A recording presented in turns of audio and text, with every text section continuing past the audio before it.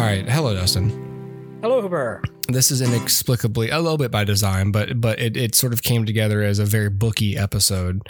Yeah. Tonight. So we teased on the last episode that we would talk about the state of filmmaking. But it all kind of revolves somewhat around books somehow. And so that was a perfect opportunity for me to tell you that my daughter has started writing a book. Oh, okay. And so she gave me the first chapter, which is one page, the other night. And I laughed out loud. I thought it was funny. And so I'm going to start. Intentionally funny or just like so bad it's fun. No, it's intentionally funny. Like cool. I'm reading it and I'm like, this is good. This is good stuff. So there's personality, there's characters, there's atmosphere, there's a mood. Sweet. I'm pretty proud. Yeah. And jealous because this is more than I've written. So towards any of my books. So right. Sure. So I'm going to have to burn it and pretend I lost it. But I will admit here on the air that I'm impressed. I'm proud. And I just wanted to tell you that. Thought you'd get a kick out of it. You're going to teach her the lesson of always save your work as you go. I'd never give away your manuscript to. You didn't hit Command S. You gave away your one hard copy of this manuscript to someone who might try to sabotage you.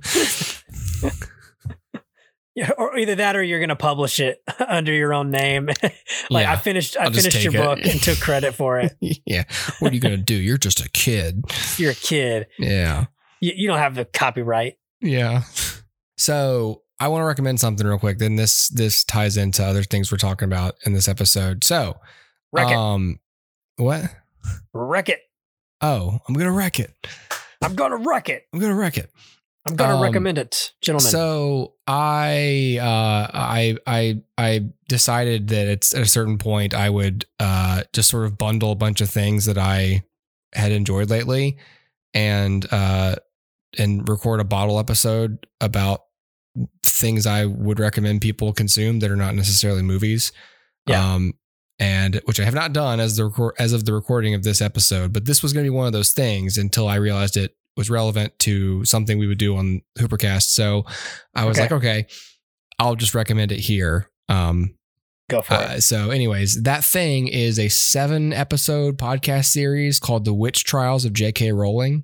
So this was produced by Free Press. They do Honestly with Barry Weiss and a couple of other podcasts, I think. But it's like a Substack journalist type of organization. And the host is Megan Phelps Roper. Do you know who that is? No. So she is related to Richard Roper. No, formerly of the Westboro Baptist Church. Phelps is. Oh, okay. So she was not related to Michael Phelps. No, not related to Michael Phelps. And what about Michael Douglas? Maybe. Okay. I'm sure he's hit on her before. What about Michael Richards? That's okay. I'll pick at a funeral. Richard Simmons? Can I get your number? Is she related to Megan the android? Megan the Stallion? Megan McCain?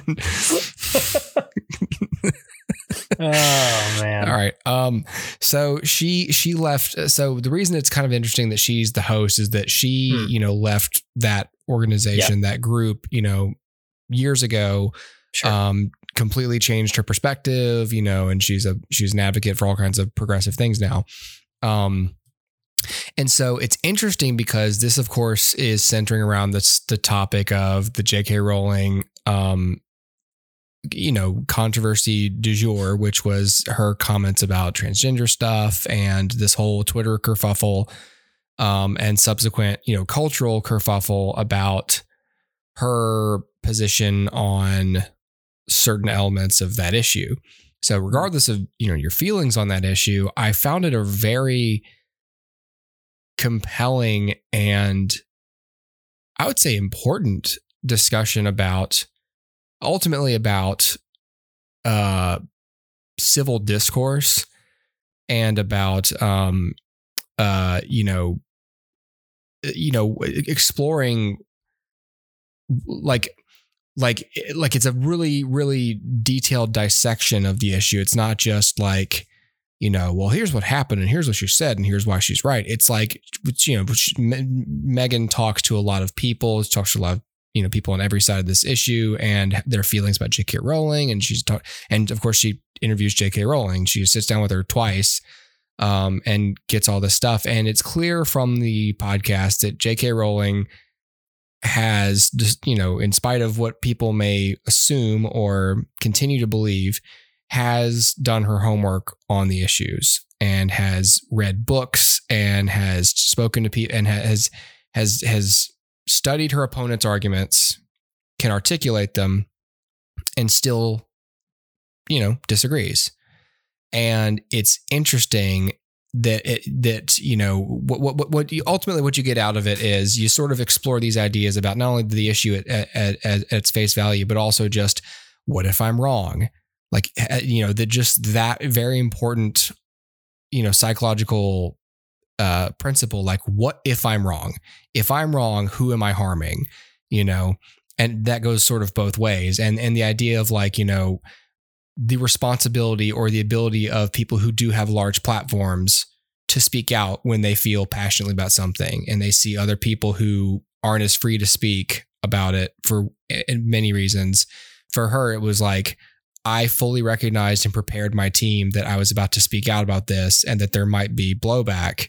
But at the same time, if I don't do that, I'm just protecting this big empire for what reason exactly? Like, so that I'm free to do what? Just continue to be rich and, so I found it very interesting and I would encourage anyone to go listen to it. It doesn't really take a position like, oh, she's right. It's just like, I was surprised by it. I sort of just thought it was going to be one way and it wasn't. So anyways, cool. That was more than I intended to say about that, but I'd listen to it on Spotify. You can get it anywhere podcasts are made. So I liked it. Sweet. Yeah. So that's interesting also because we've got in the news recently, you sent me this Deadline article about this Harry Potter TV series that is continuing to inch towards its creation. Yeah. And I was reading the thing and I was like, okay, where are we at with this? Because I'd heard all kinds of similar, like let's make more Harry Potter stuff. I hadn't heard specifics about this. I think I had avoided it willingly. And this article is talking about, I was talking to my wife and today about it.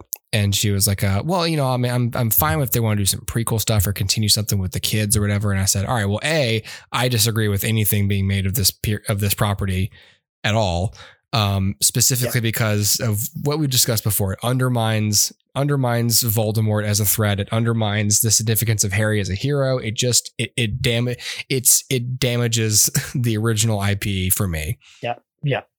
And she's like, well, what are they doing? I said, they are, according to this article, they're just adapting the books again as a TV show. They're basically rebooting the franchise as a TV show. Yeah. And she was like, oh. And it's interesting because I've always advocated for, if you're going to adapt books, do them as series of television or limited series, because that is probably the best way to do it in most cases.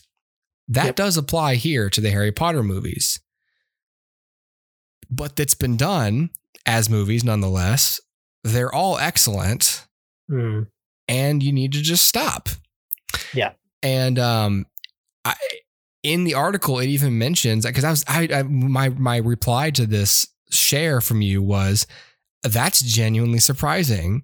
Yeah. Because for me, it seems that J.K. Rowling was still like an extremely hot button person to want to do business with. But David Zaslav, the CEO of Warner Media or whatever it is right now, Warner Discovery, apparently the whole time that was going on was like, nope, I'm support J.K. Rowling, should be able to say whatever she wants. And whether or not he would feel that way if they weren't in business together is an unknown to us who aren't in the room. But it's funny that this person who he desperately needs to agree with this decision in order to make money off of her ideas. Yeah. Of course he supports her. Yeah. Yeah. And I just found that very, very interesting and depressing again, because not only do I believe that Harry Potter as a franchise shouldn't continue to be made into anything except for, I think I literally said the last time we talked about it, make a video game about it. And little did I know, like the next day, the trailer dropped for the Hogwarts Legacy or whatever it is. Yep. And I was like, okay, that's fine. Just do that. Yeah. That's okay. And people were like picketing that. So I was like, okay, well, they're never going to make more stuff. Like it's too hot. It's over. Yeah. But it's not, apparently. Yeah, no. And my take on it is, I think the movies are all done really well, and certainly you can expand on it. I've never read the books, but I'm sure there's a lot more that was left out of the stories that were adapted for film. My thought is like, well, if it doesn't really serve the overarching story, then does it really matter?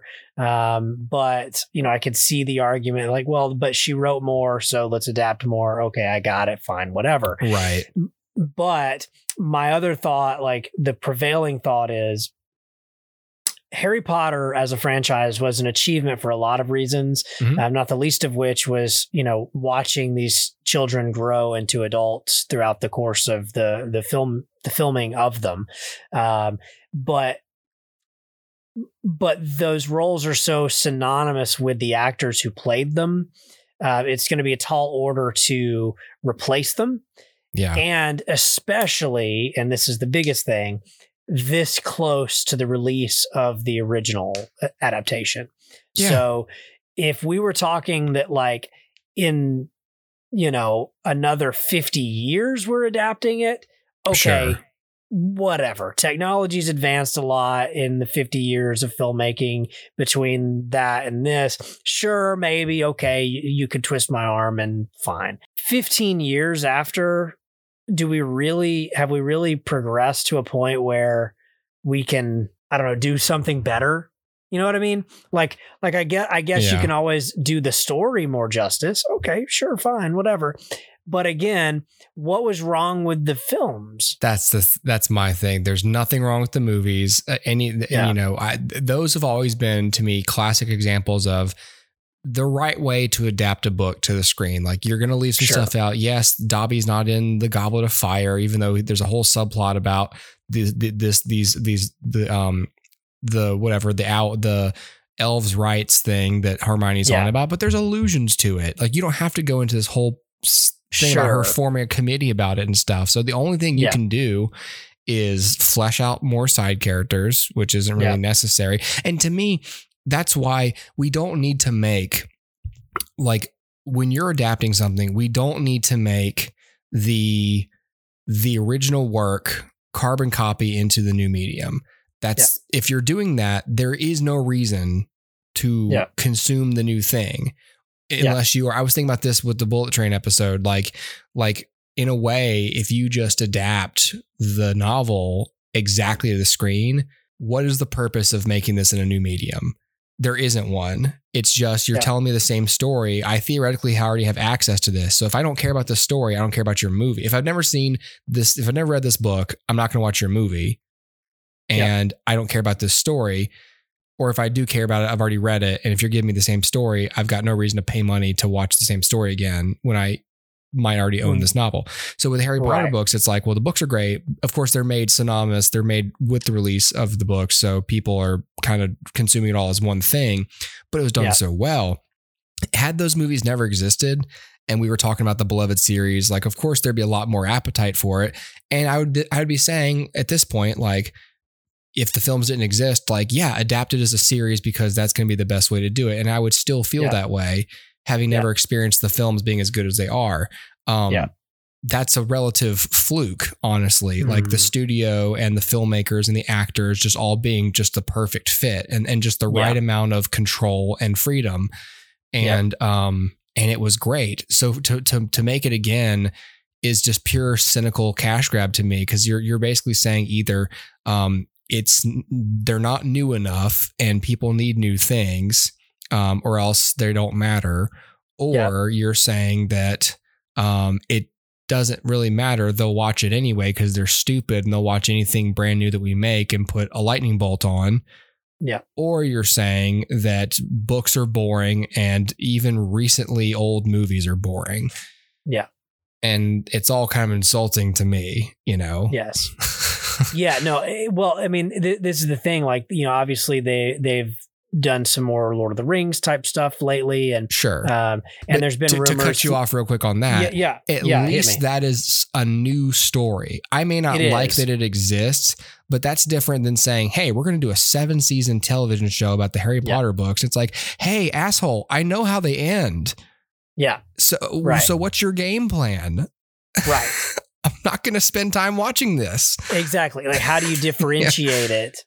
Yeah, exactly. And not only that, but like Harry Potter, those films are iconic in not just the acting. Like, obviously Daniel Radcliffe is Harry Potter. Obviously Alan Rickman is Severus Snape. Right. Like, you almost can't separate them from it. Everybody who's ever read a Harry Potter book post the first film has heard Alan Rickman's voice when they read those pages. Right. Like that's just what it is. So not only are they an achievement for that reason, but they're iconic in their score, which presumably the new adaptation wouldn't use. And so, but even more than that, I think they are iconic in their production design. Right. Like Hogwarts has a specific look. The houses, like their uniforms have a specific look. The Hogwarts Express looks the way that it looks. What do you do? Like, how do you readapt that 15 years on without saying, okay, well, we're just going to do something drastically different. But that's not what Universal Studios looks like. Exactly. And that's not what, you know what I mean? Like, that's not what what I see in my brain, because that's not what the merchandise looks like. That's not what the merch looks like. And like I said, that's not what I see in my brain, because my brain is very tied to the other versions. Yeah. And it just always probably will be. And so it's a really tall order to say, okay, maybe I can get you on board with new actors. Maybe I can get you on board with new music. Maybe I can get you on board with new production design. Maybe I can get but maybe you can't. That's a lot of maybes. Yeah.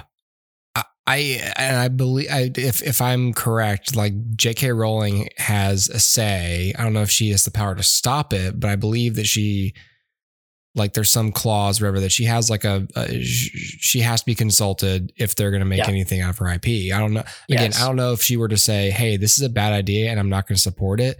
I don't know if they can then say, well, we're making it anyway. You had your chance. You had first right of refusal or what. But if I were her, I mean, like, again, whatever. I don't know what she thinks on the issue, but if it were me, obviously I'd be like, okay, we'll make it, and just know I'm going to make sure everyone knows that I don't support this. And so at least you're not going to have an entire, I'm not going to have my fans angry at me for trying to get rich off of my idea again. You know, and so you can have fun handling all of that backlash yourself, because it's all on you, you know, and if it's great and people love it, then I'm willing to be wrong about that, but I think this is a terrible idea. I agree. And I think that I think J.K. Rowling retains the right to say, no, I don't want this to be made, and it won't be made. Yeah. And on those first films, she was consulted on everything from production design to casting to screenwriting, like everything got her seal of approval. Yeah. So my question is, like, okay, so let's say we make a new one and they say, this is what Hogwarts looks like. Does she not like has she grown to dislike what she approved before? Right. And now she's approving something different? Or is she just approving something different because it will make her money? Or is she just approving something different because, well, it's different and that's fine? Like, I guess it's not a betrayal, but it's not really I don't know. You know what I mean? I don't know either. The woman's got plenty of money, and I can't think that she is that concerned with making the publisher some extra new money by approving this project. Like, so like, I don't know. I really don't know what her motivation would be at this point. Like, you know, I don't either.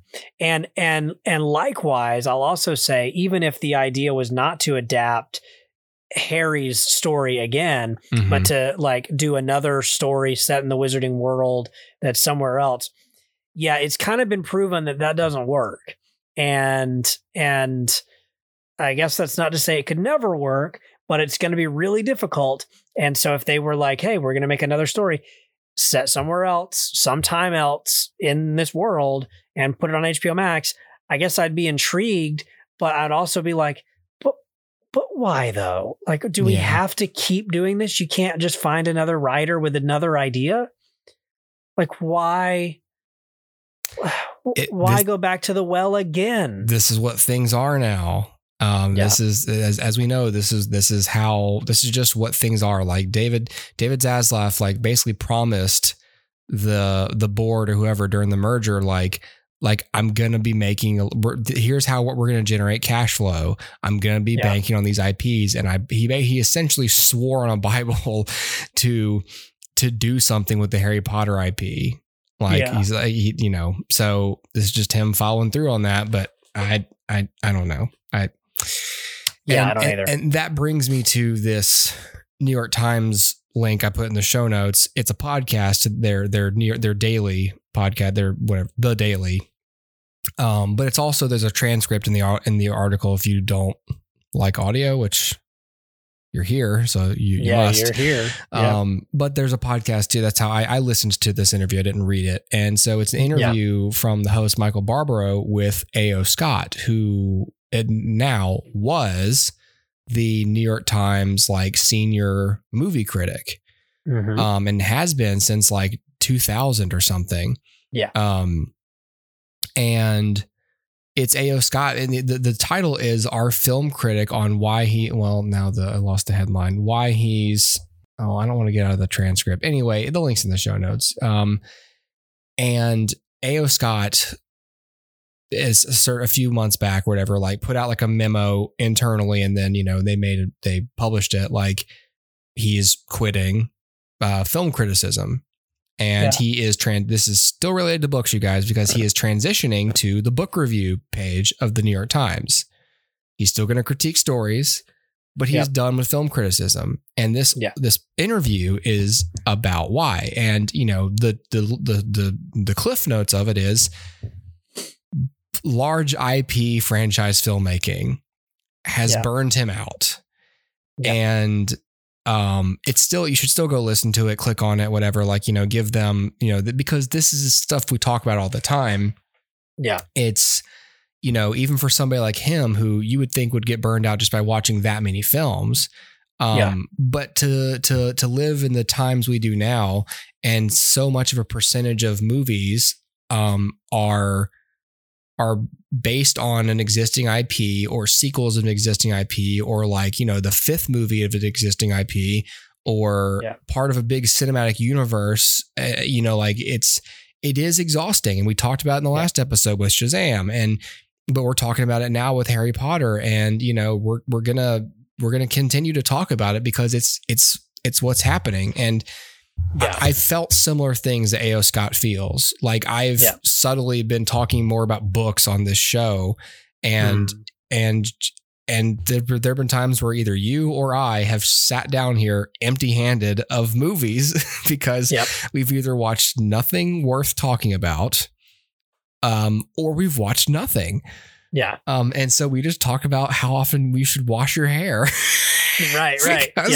Because that's what's going on. And that's just life. But it's also like, it's getting hard to, as we've said, pick what seems like it's gonna be worth your time.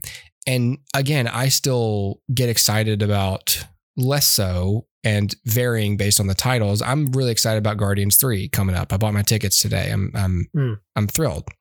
But I also know that it's a film by Marvel released in 2023. So it's very possible it's not up to my expectations.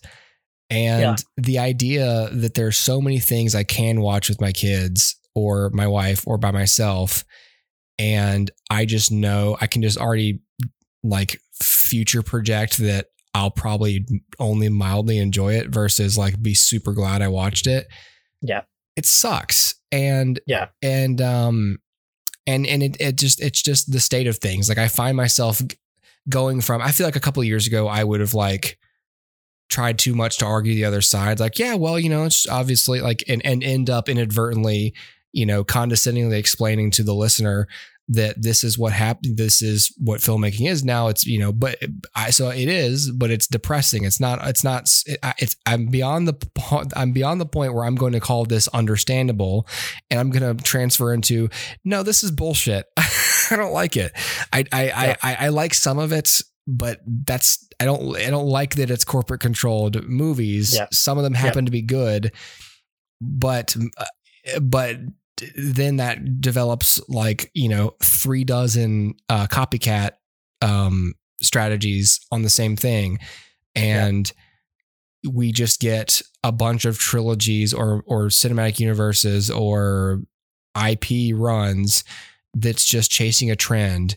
And I'm happy that authors and creators and whoever wrote those things, got them optioned, and are now making, like we'll talk about in a future episode, about Gillian Flynn, who wrote Sharp Objects and Gone Girl. I'm really happy for her that not only her books got made into other things, but that she was paid as the screenwriter to write those things or executive produce those things. That's great for her.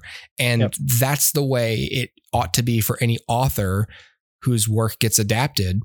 I just hate that there are less literary adaptations. You would think there are more. There's a ton that get bought up, just in case they blow up and a studio's got them to make them.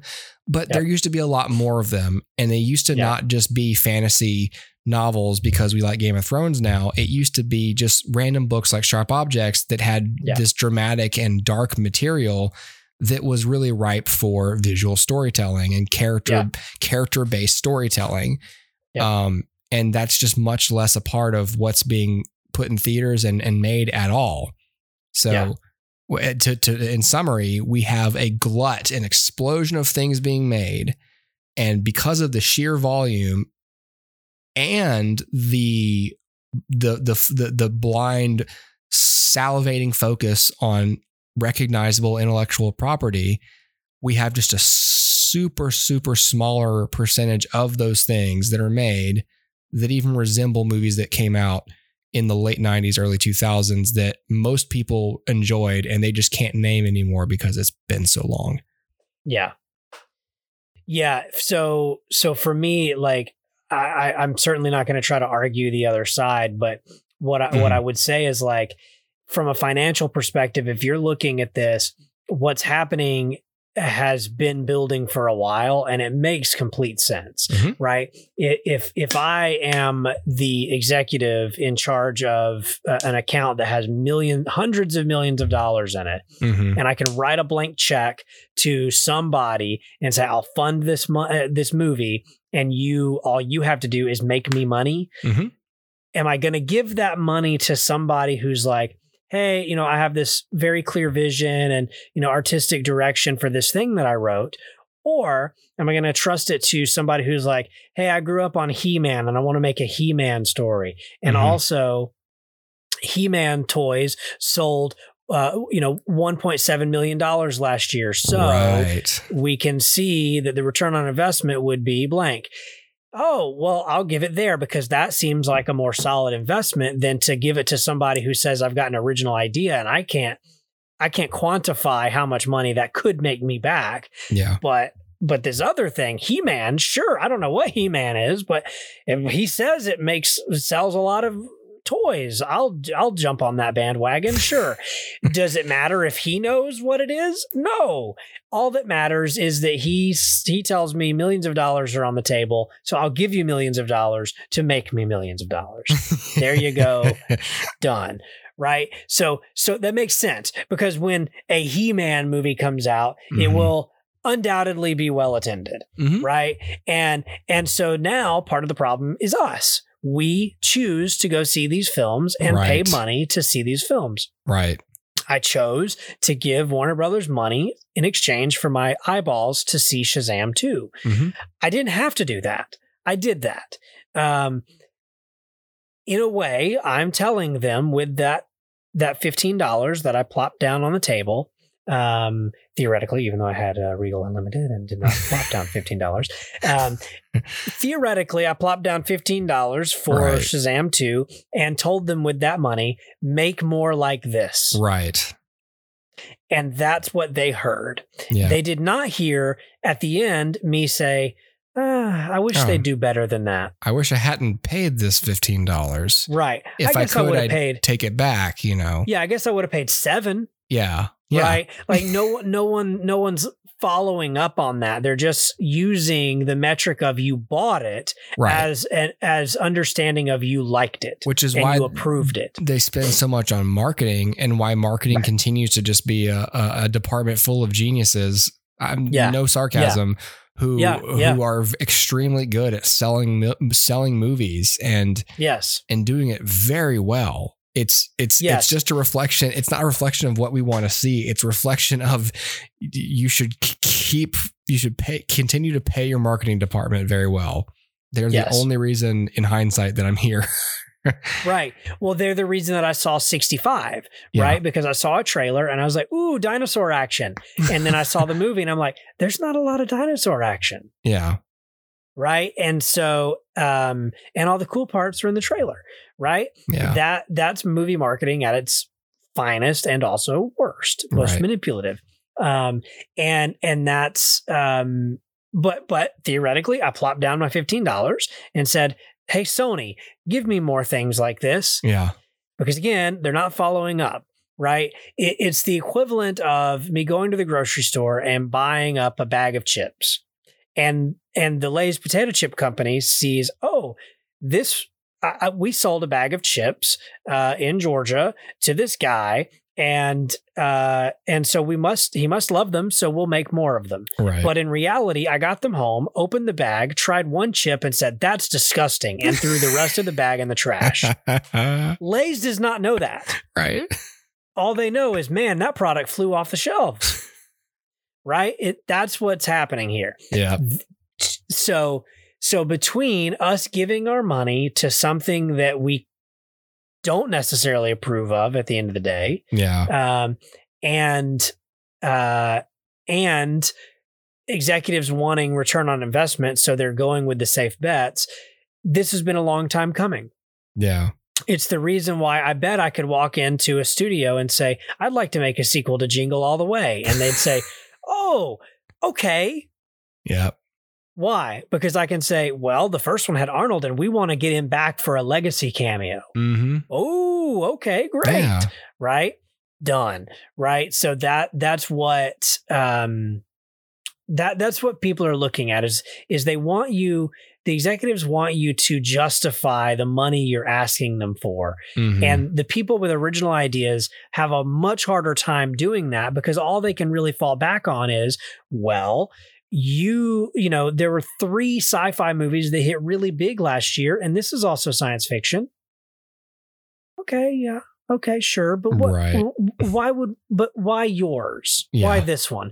Well, it has a female lead, and 2 of the 3 of the last ones that were big had female leads.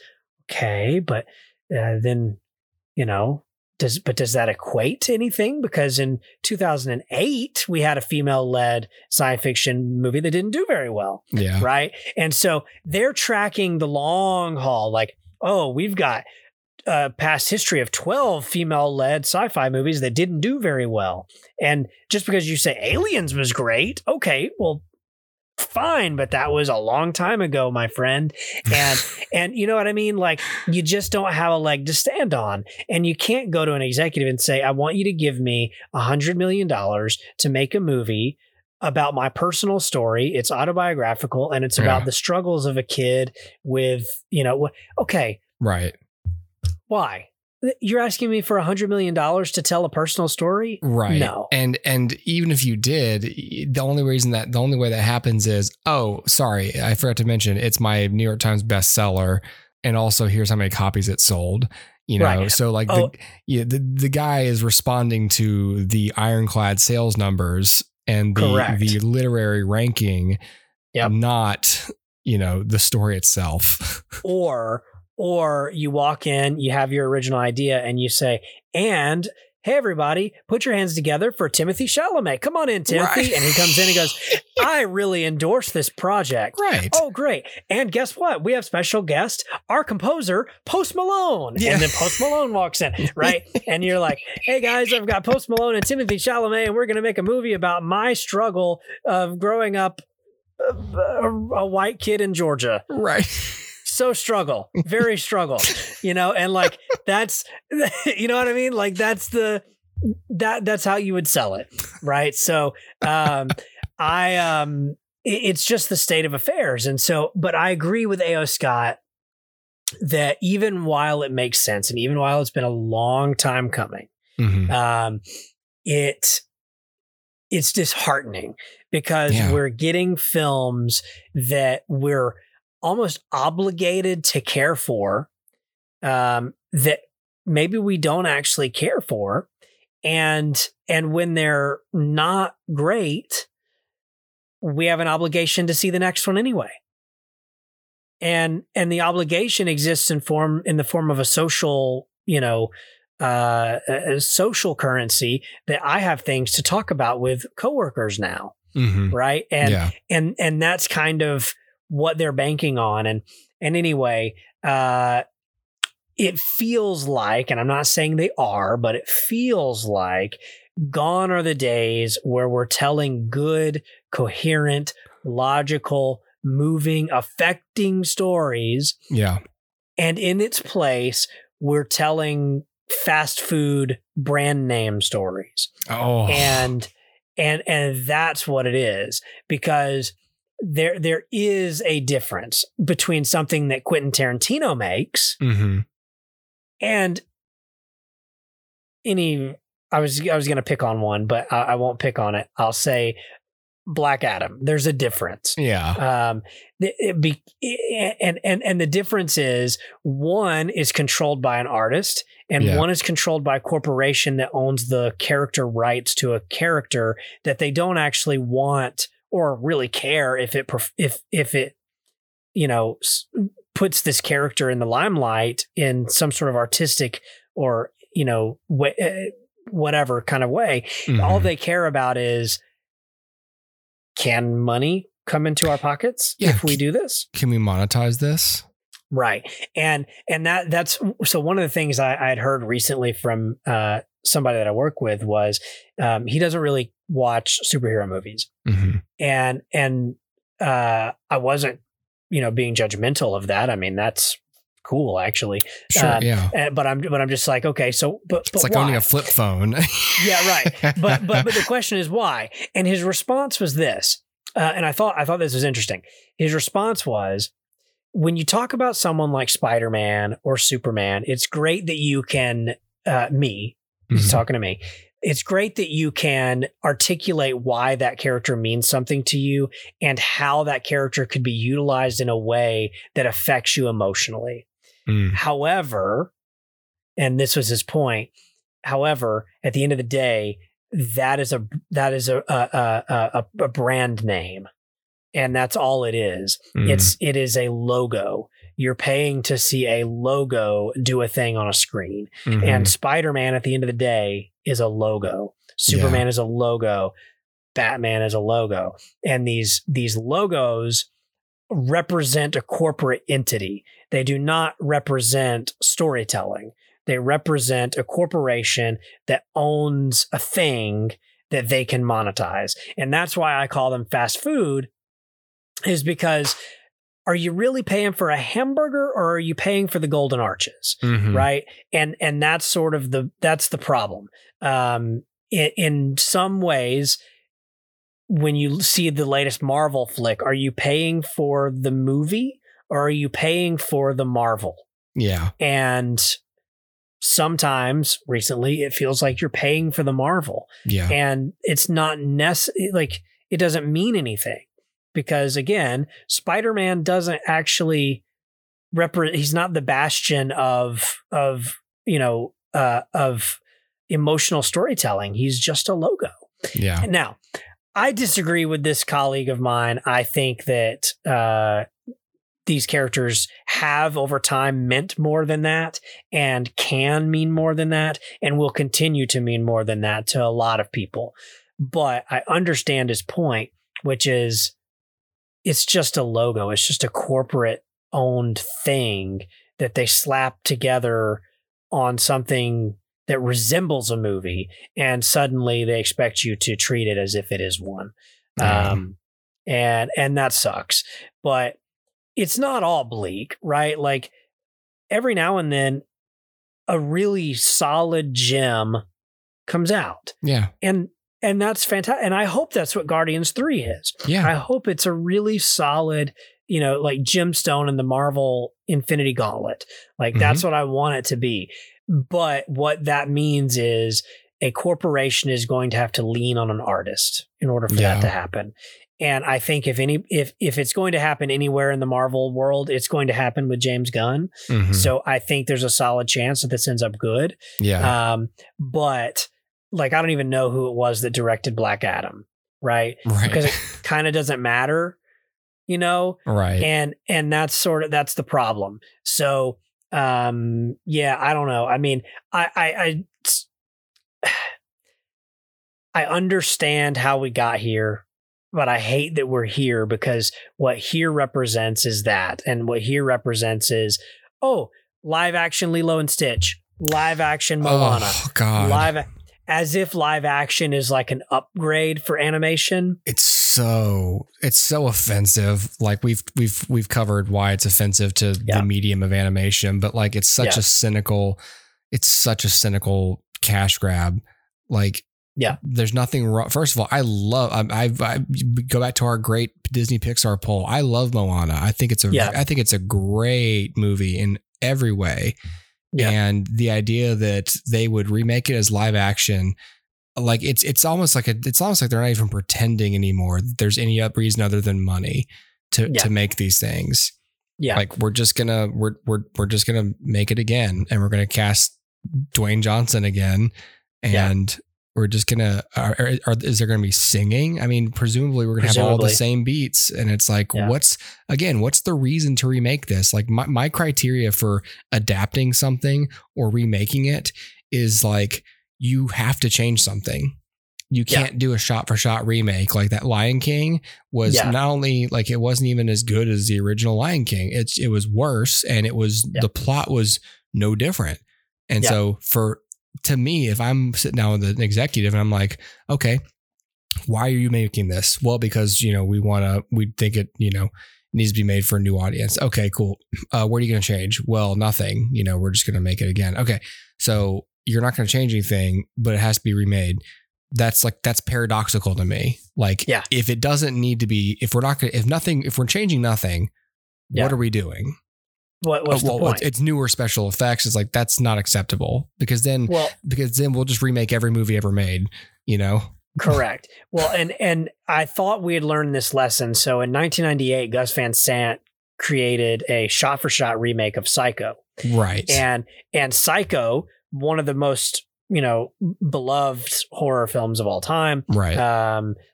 Incredibly well reviewed. And then the shot for shot remake is panned. Mm-hmm. Yeah. Why? Because it doesn't matter. It doesn't bring anything new to the table. It's not, you can't recapture lightning in a bottle. You can't redo something that worked and expect it to be just as good the second time around. And I thought we learned that lesson, but then Disney comes along and starts remaking their animated films. And the dialogue's the same. The shot composition is the same in some. Right. It's the same thing as this lesson we should have learned in 1998. Yeah, I'm the live action remakes to me are just completely like, now again, this isn't a perfect example, but at least with something like The Little Mermaid, at least with that, you are changing something. Maybe you're doing it because that's what makes more sense. That's what, that's your way to change it. Like, I'm not going to give it a pass because I don't want that film to be remade live action. I still think that's offensive to animators and to my intelligence as a viewer, like as if animation is just for kids. It's just that's idiotic. But it's still good for Halle Bailey, and it's good for but it's almost like that's not why it should get made. That's just a silver lining. Like, well, at least if we're remaking this thing, at least it's good for representation. Like, that's great. This still shouldn't exist. Right. Because you have to give me something different. Yeah. Unless at the end of the movie, Ursula like kills her and it's actually a different movie. Like, you're going to surprise me. But if I'm going into a movie like, oh, I know how I've seen this story already. Right. It shouldn't exist. Right. Exactly. And especially like what gets me with like something like The Little Mermaid is it gets remade with less appeal. And I'm not even talking about like the casting choices.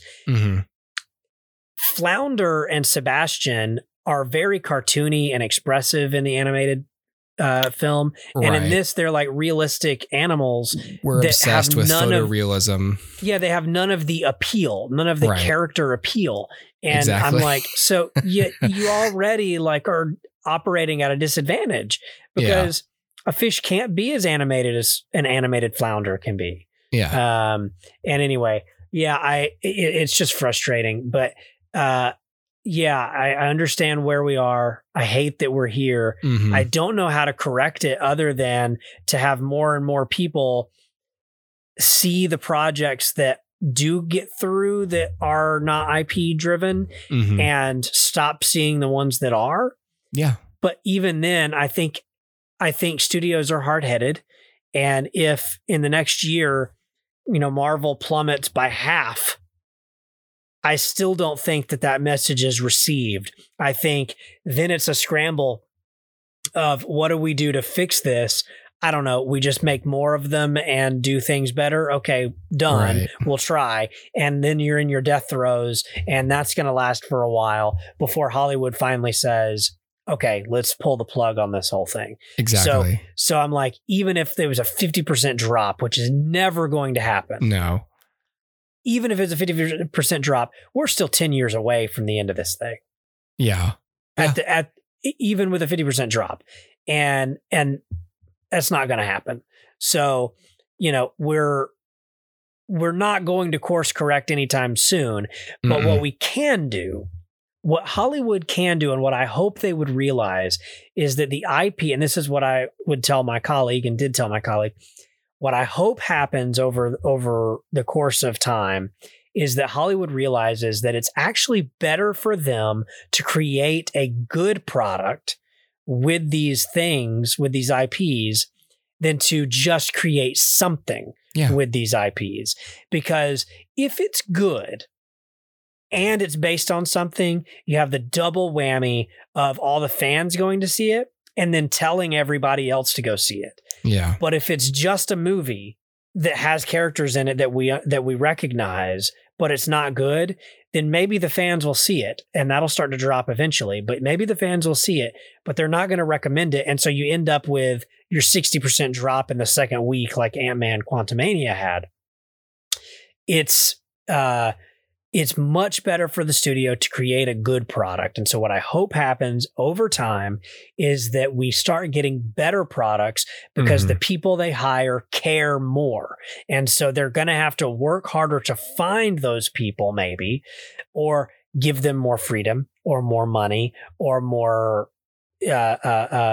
time to create what they want to create. But regardless, you have to give it time, money, effort, energy, care. And I hope that what happens next is that Hollywood says, we will continue to put out as many things as we're putting out, but they're going to be good. Yeah. And I think that could happen. There's nothing stopping it from happening. It's just, don't be greedy. Don't set your timetables too tight that they can't create something good. Don't start filming something before you have a solid script. Right. And hire people who care, not somebody who's just in it for a paycheck.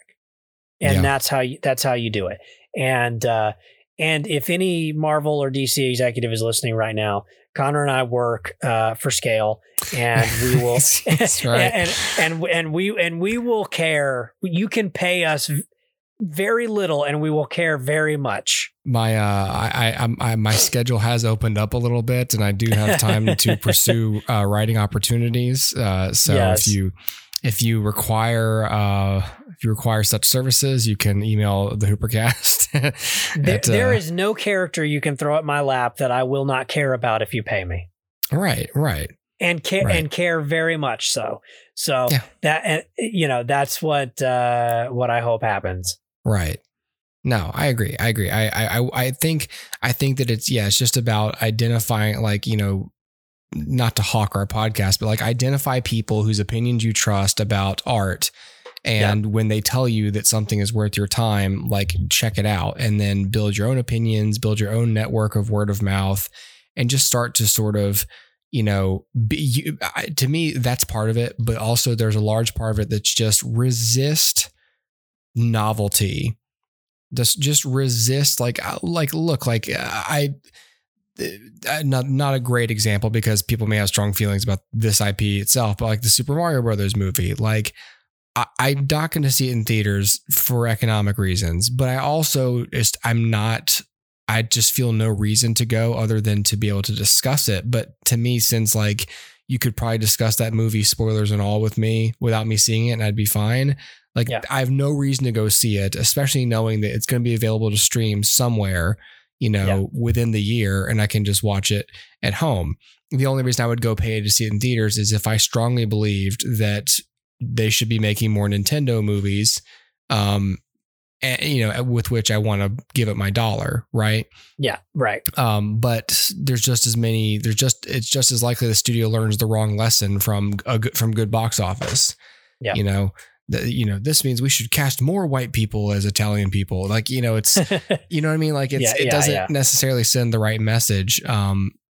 So another critic pointed out, like, it would send the message, however, that Nintendo's vast IP, like, not only would that make, Universal lots of money, it's also like there's potentially really great stories to tell, So it's like, so that's all true. My thing is just resist the urge to consume something. This is I'm going to sound like someone's dad. I really want you to examine why you want to go see this thing. Is something wrong at home? Like, do you desperately need to go somewhere for an evening? Yeah. Are you okay? Are you drinking too much? Are you like, right? But I mean it, because mindless consumption does stem from something psychological and painful. And I just want people to make sure that they're picking things they actually like doing before they do them. Because I can tell you, as someone who has routinely and cyclically done things I hate because I feel like I should do them or be them or believe them, like, that sucks. And for God's sake, you probably do enough of that in your life. You don't need to do that with your leisure time and your leisure activities, So just go with your gut, and take a chance on one movie a month. Go on whatever streaming services you subscribe to. Just scroll through some stuff, grab a couple of things, and go, I'm not sure about this at all. And just watch it. Just hit play and just start watching it. Like, once a month. Just give yourself one little quota, and you may just be surprised at something you stumble upon that you feel something strongly about. You know. There's a bunch of things I took off of watch lists recently, because I was like, you know what? I'm sure it's fine, but I only put those on here because I know what they are. And I want to, I'm 34 years old. Like, I'm reaching the point where I am a lot less interested in perpetuating the things that I'm pretty sure I know about. Yeah. And so I'm holding on to things, though, that I like, that I've seen before, that I'm rewatching. Yep. But that's different than trying things that are almost a sure thing. Yeah. The things I haven't seen, I'm trying to be adventurous with those and go, all right, I may not normally watch this, but what if this is good? Yeah. And picking and trying stuff, because at this point, that's the flip side of streaming. Yes, there's a lot of stuff that's just okay, but there's also access to a lot of things you wouldn't otherwise have access to. And so if you use it right, you might get some gems. So yeah. Yep. Totally. Cool. All right. Well, that's going to do it. That'll do man. it. Okie dokie, everybody. Well, have a good week, and we'll see you back here again very soon. Yeah. So soon. Hopefully with some good movies. Yes, I will talk about a couple of things that I enjoyed and made me feel things. And yeah, it'll be fun. Excellent. Cool. All right. Toodles. Cool. Bye.